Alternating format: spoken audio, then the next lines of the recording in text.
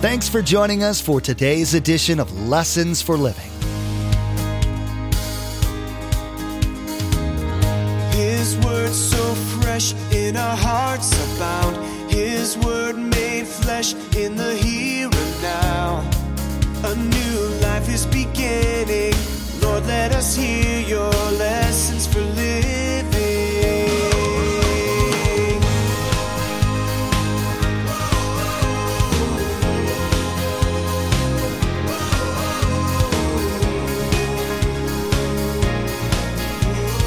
Lord, let us hear your lessons for living. God designed people to reach people. When I explained to you at the end, when you get on the GMO, what Jesus is saying to us today is the same thing. You feed them. Well, I don't have time to feed them. I don't want to feed them. I got my own problem. You feed them. Grow up. You care for people. Could it be that we don't share because we don't care? The early church spread throughout the Roman Empire without motor vehicles, without telephones or the internet or organized church structure. Millions were reached in just 30 years, despite crushing persecution and without the protection of the state. Pastor Mark will be teaching that they did it by each Christ follower being obedient to Jesus' command to go and make disciples. You'll hear about the need that today's world has for you to make yourself available to others and to tell them about Jesus. You'll learn about a way to use technology to share the gospel. Remember, there's quite a few ways to receive a copy of Pastor Mark's teaching. He'll be sharing all that information with you at the close of today's broadcast. Now here's Pastor Mark in Mark chapter 16 as he continues his message. God reaches people through people.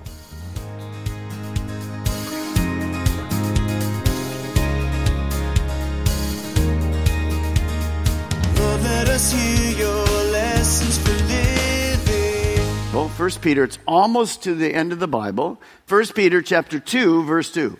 Now I'm going to ask you a big question, so you got to put your thinking cap on. 1 Peter chapter 2, verse 2. If you get to the book of Revelation, you've gone too far. Just come back a couple books. 3, actually. Now, I'll ask you a question. Who wrote 1 Peter?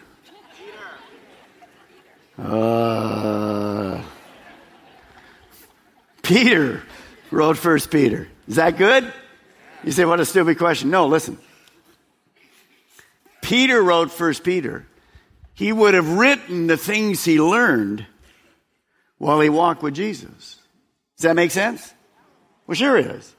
So look what he writes. 1 Peter 2, Peter says this. Like newborn babes, crave, desire, pure spiritual milk, so that by it you may, say it with me, grow up in your salvation. So what is Peter saying? He says, I know that every Christian like me started in the baby phase, but we don't stay in the baby phase. Little Kimmy likes evaporated milk. She'd drink the milk rather than eat the food. You have to give her just a little bit to get her moving. Now, if 2 years from now she's still drinking milk, something's wrong. Same thing for Christians. Paul, when he goes to Corinth, and it says in 1 Corinthians 3, he says to the church, just like it, he says, I'd like to call you mature, but I have to feed you with milk. You're carnal. You think about yourself. You're fussing with other people. You're not at all growing. I can't give you the things you need to grow. I can't give you spiritual meat. We have to play around with the baby issues again. How to be saved, want to be water baptized, read the Bible. What is wrong with you, he says. So Peter knows if I'm going to grow, if I'm going to mature in my walk, simply it's going to come from the Word of God. Desire this, the Bible. Have a desire to be in it and understand it. Now, Jesus also made this powerful statement In Matthew 4, Jesus says this, Peter heard it.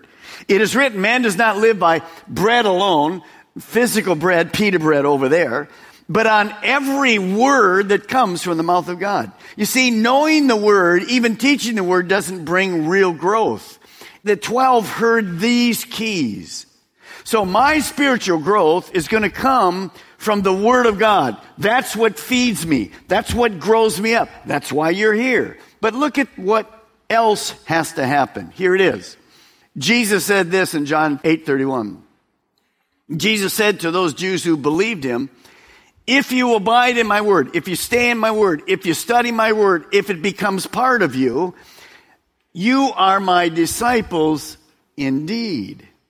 If I'm not in the word, I'm not interested in the word, I'm not around the word, you couldn't call yourself a disciple. You're going to have to call yourself a baby Christian, a new convert. Well, Pastor Mark, I've been a Christian 24 years. A baby Christian, a new convert. Doesn't matter. See, how many years you're a Christian has nothing to do with our spiritual maturity. Then he says this in John 14:15. If you love me, obey my commandment. So it's not just knowing the word, it's obeying the word. Here's what I want you to write. Spiritual growth, it's like really a no-brainer, comes from knowing and obeying God's word. Very often at the religious holidays, Time and Newsweek and those other magazines, they always come up with some kind of a cover that looks really good religious. And they had a cover, a picture of Jesus, and here was the title in Newsweek. It said this, forget the church, just follow Jesus. Well, that sounds pretty good, but it's 100% wrong. Who is the head of the church? Jesus. Who designed the church? Jesus. Who's the one that said the church would never be defeated by Satan? Jesus. So what are you doing here? You're doing here what God designed for us to do. Ephesians chapter 4, Paul said that God gave pastor teachers to teach the word of God so that the people that he's teaching would not be tossed to and fro, baby things, all kinds of issues, but they would grow up in their maturity with the Lord. So you can't forget the church. How can you forget the church? This is where we hear the word of God and grow. But why are we 2 inches deep?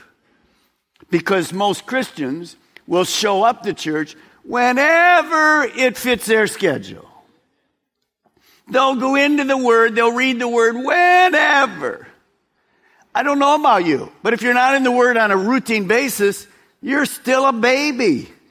How to do life comes from the word of God. That's why we're 2 inches deep. And of course, then we have no way to help somebody who asks the question, what does it mean to be a disciple? Well, let me tell you what it means. Well, are you doing that? Well, no, but here's what you need to do. Well, that doesn't work. So we begin to understand that principle. Now go back to Mark chapter 1. What is one of the areas I need to grow up in? Mark chapter 1, just where you were, second book, go to verse 35. Jesus had been ministering the day before and all kinds of miracles took place. It was wonderful. And notice the next morning, very early in the morning while it was still dark, Jesus got up, he left the house, he went off to a solitary place where he prayed. He went to pray.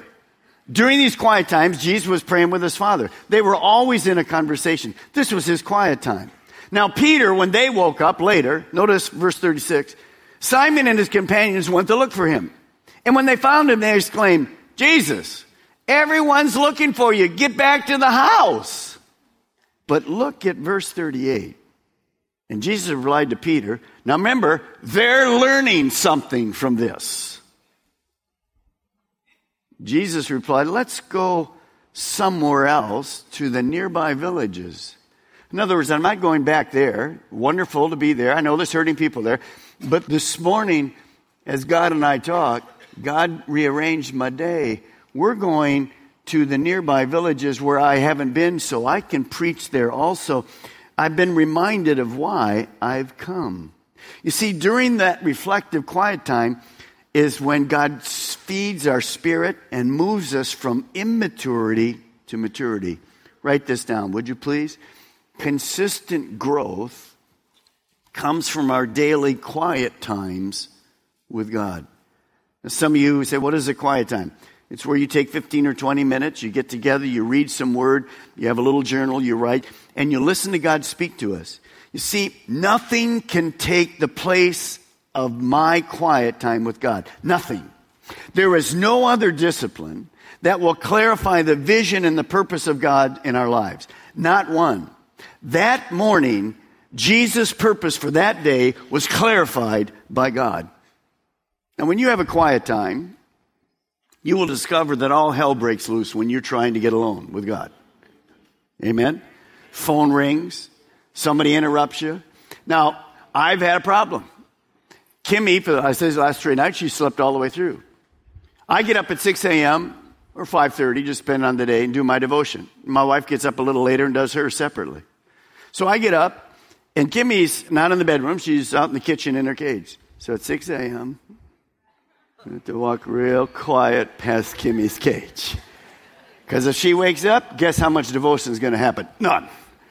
She's going to be out, blah, blah, blah, blah, away we go. So what do I have to do? If she wakes up, then I have to call my wife and say, honey, this is your turn. I got to go do my devotions. When I'm done, you can do yours. Don't let Satan defeat you. Find a way to get quiet with God. Nothing can replace your quiet time with God. Nothing. When it does, you operate in the flesh. That's the word carnal Christian. The day doesn't go right. It's all about you. And we look back and go, what happened? Just exactly that. Now go back to Mark. You're there, verse 17, chapter 1. Here's the next thing I want you to write. Step up. Not only grow up, but step up. Learn how to share and care for people. Now I'm going to read Mark 1:17 in the New Living Translation. Notice what Jesus says. Jesus called out to them and he said, come follow me. These were his disciples that he was beginning to disciple. And I will show you how to fish for people. See, Jesus had already taught the great commandment. We're not only to love God, but we're to love people. Right at the start, the disciples see priority. God, people, and the use of our time. They already begin to see, because of Jesus' statement, Jesus says, my goal is to make you a fisher of men and women. You go out, you find hurting people, you catch them, I'll change them. Later in Luke 19, Jesus says this, I came to seek and save that which is lost, because lost people matter to me. Disciples, watch me. Lost people must matter to you. Now, why did people matter so much to Jesus? And why do individual people matter so much to us? Because of one eternal truth. Here it is. One day, Jesus says this, and what do you benefit if you gain the whole world? Money, property, popularity, fame, but lose your own soul. Is anything worth more than your soul? The answer to that question is obviously no. See, you were created, every single of the 7 billion people were created to know God. Ecclesiastes says that God put a hole in our heart. And that's filled with Jesus that gets us to God. We never have purpose and meaning. And we die without God. And we will spend forever. We don't even understand that. I certainly don't understand it. Apart from God, in a place called hell. So there's nothing more important than people having the opportunity to hear the gospel and then make a choice. We don't make it for them. They have to make the choice. But they need to hear it. And as we know from the website, more than 2 million people who just have computers. What about all the others you'll see later that don't even have a way to get to it? They have the same questions. So this is the priority, but having a heart for them is not enough. We have to learn how to share the good news. Jesus would be the role model. The disciples would follow him. And they'd run into a religious man, Nicodemus. They'd watch how Jesus shared with him. What does Jesus say to Nicodemus? You must be born again. I don't care about the rest of the stuff. He says, Nicodemus, you got to be born again. Huh? Eventually, Nicodemus gets born again. The woman at the well. Well, you got 5 husbands. You're living with somebody now. How's that doing for you? Would you like to change that? Would I like to change it? Can I change it right now? Instantly changed. The woman caught in adultery. Man isn't there. Set up from the religious leaders. What does she expect? She's known, she's seen it. In a moment, the stones are flying and she's murdered. She's dead. She is stoned to death. She looks up and there's nobody there except Jesus. He forgives her, but he makes a great statement. Go and sin no more. Quit the lifestyle. They're everywhere. Little Zacchaeus, remember? Rich, come to my house, gives his money away, becomes a follower of Jesus. See, we have to learn how to minister to people, and they're going to have different questions and things that we have to learn. Now, you say, well, is that really true today? We have those kind of people today? Are you kidding me? 2,000 years later, nothing's changed. Our neighborhood, our world is filled with people that are simply trying to do life without God. Think of the people outside here that aren't in church today. What are they doing in life? They're doing life 100% without God. How is that going to work? It doesn't. It simply doesn't. But they're blinded by the enemy. So these people are empty and lonely and guilty, and they're afraid of death. See, people are born, and God puts these 3 things in them. Why am I here? What am I supposed to be doing with my life? And what's going to happen to me when I die? Don't be fooled to think that people aren't saying that. They are. Hurting people are everywhere.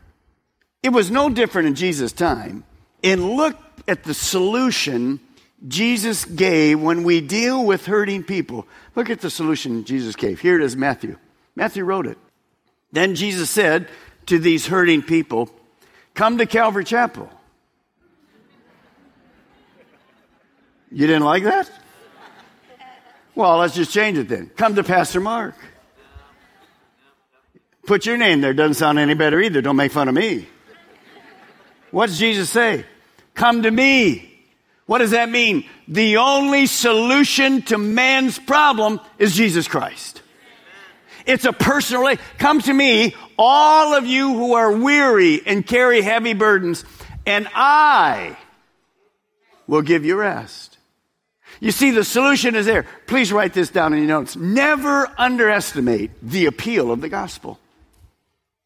The gospel reaches, it doesn't matter what the condition of the person is. You'll see this later, all the questions people ask. They're from A to Z. They not only get forgiveness when they come to Jesus, but they get the Holy Spirit to live in them that can direct them the rest of their life. So we have to grow up. We have to step up. We have to learn how to share and care for people. And number 3, we have to step out. It's not enough to know how if you don't step out and do it. And what do I mean by that? I have to step out of my comfort zone and I have to touch people. One day, Jesus and his disciples were walking, and they tried to get away for some rest. Didn't work. So Jesus sat down and he taught the people. He taught them all day. So at the end of the day, there's 5,000 men, so probably 15,000 people. At the end of the day, Jesus says, we're going to feed these people. And the disciples go, okay, we're supposed to be learning, but like the 7-Eleven's a long way away. McDonald's doesn't have lines going to go out the gazooey here. We can't feed 5,000 people. And Jesus said, well, just go see what you have. They came back with 5 loaves and 2 fishes. And here's a statement that blew the disciples out of their comfort zone. What if I had, you were up here with me, and we had 5 loaves and 2 fishes for you to feed the people in the church, right, that you're standing in front of? How would you feel with that? Would you call that out of your comfort zone? Here's what Jesus says. Let me read it to you. It's powerful. Mark 6:37, Jesus says this, you feed them. And they replied, with what? With these? 15,000 people? With these? You feed them. Jesus isn't going to feed them. You'll feed them.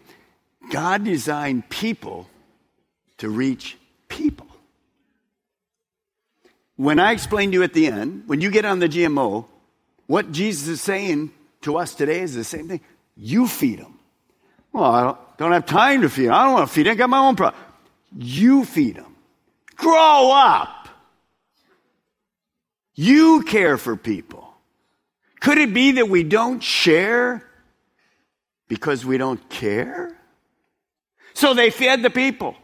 And every time they came back and their basket was empty, it was filled up again supernaturally. You see, what Jesus was trying to say is, you step out of your comfort zone, I'll be your source. Pastor Mark, I don't know that I can do it. He'll be the source. When we step out, be Jesus in our world, great things happen. I want you to write this down. You need to understand this. And this isn't about outside of the world, it's right here. Hurting, searching people means open doors. When you and I are at work, or you're on the internet, or you're at school, or a neighborhood, listen to these things.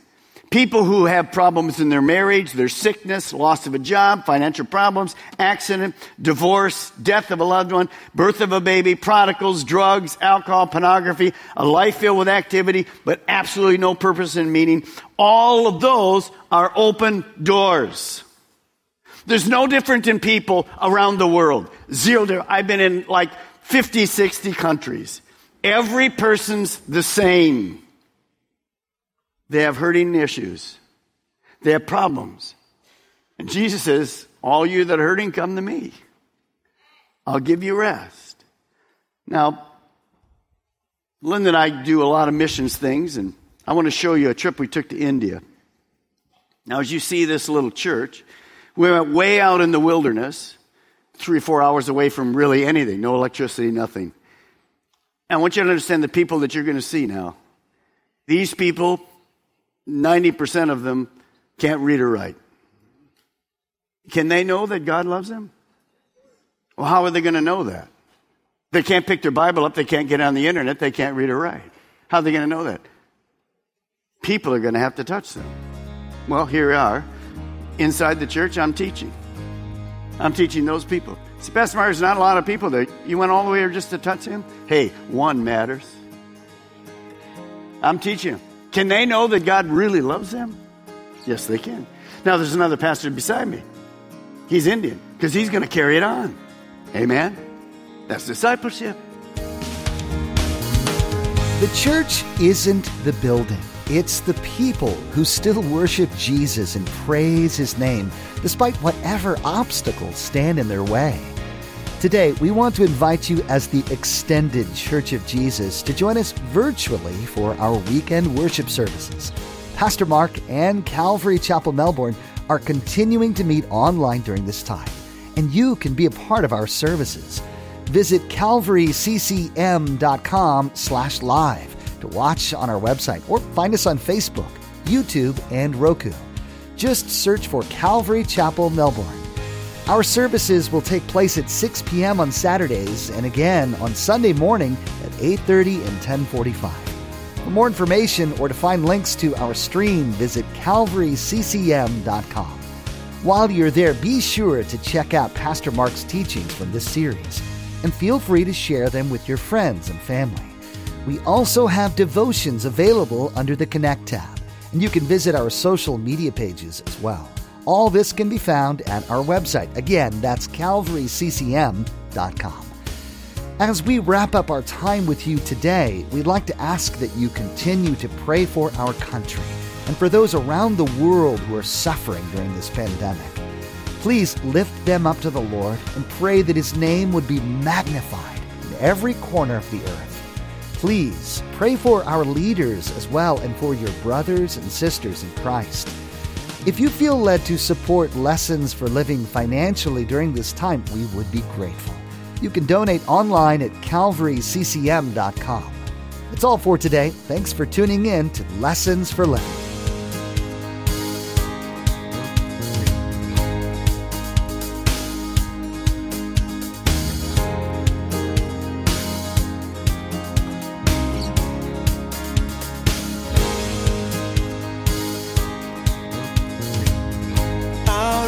Have seen and our ears have heard His word made flesh in a hurting world.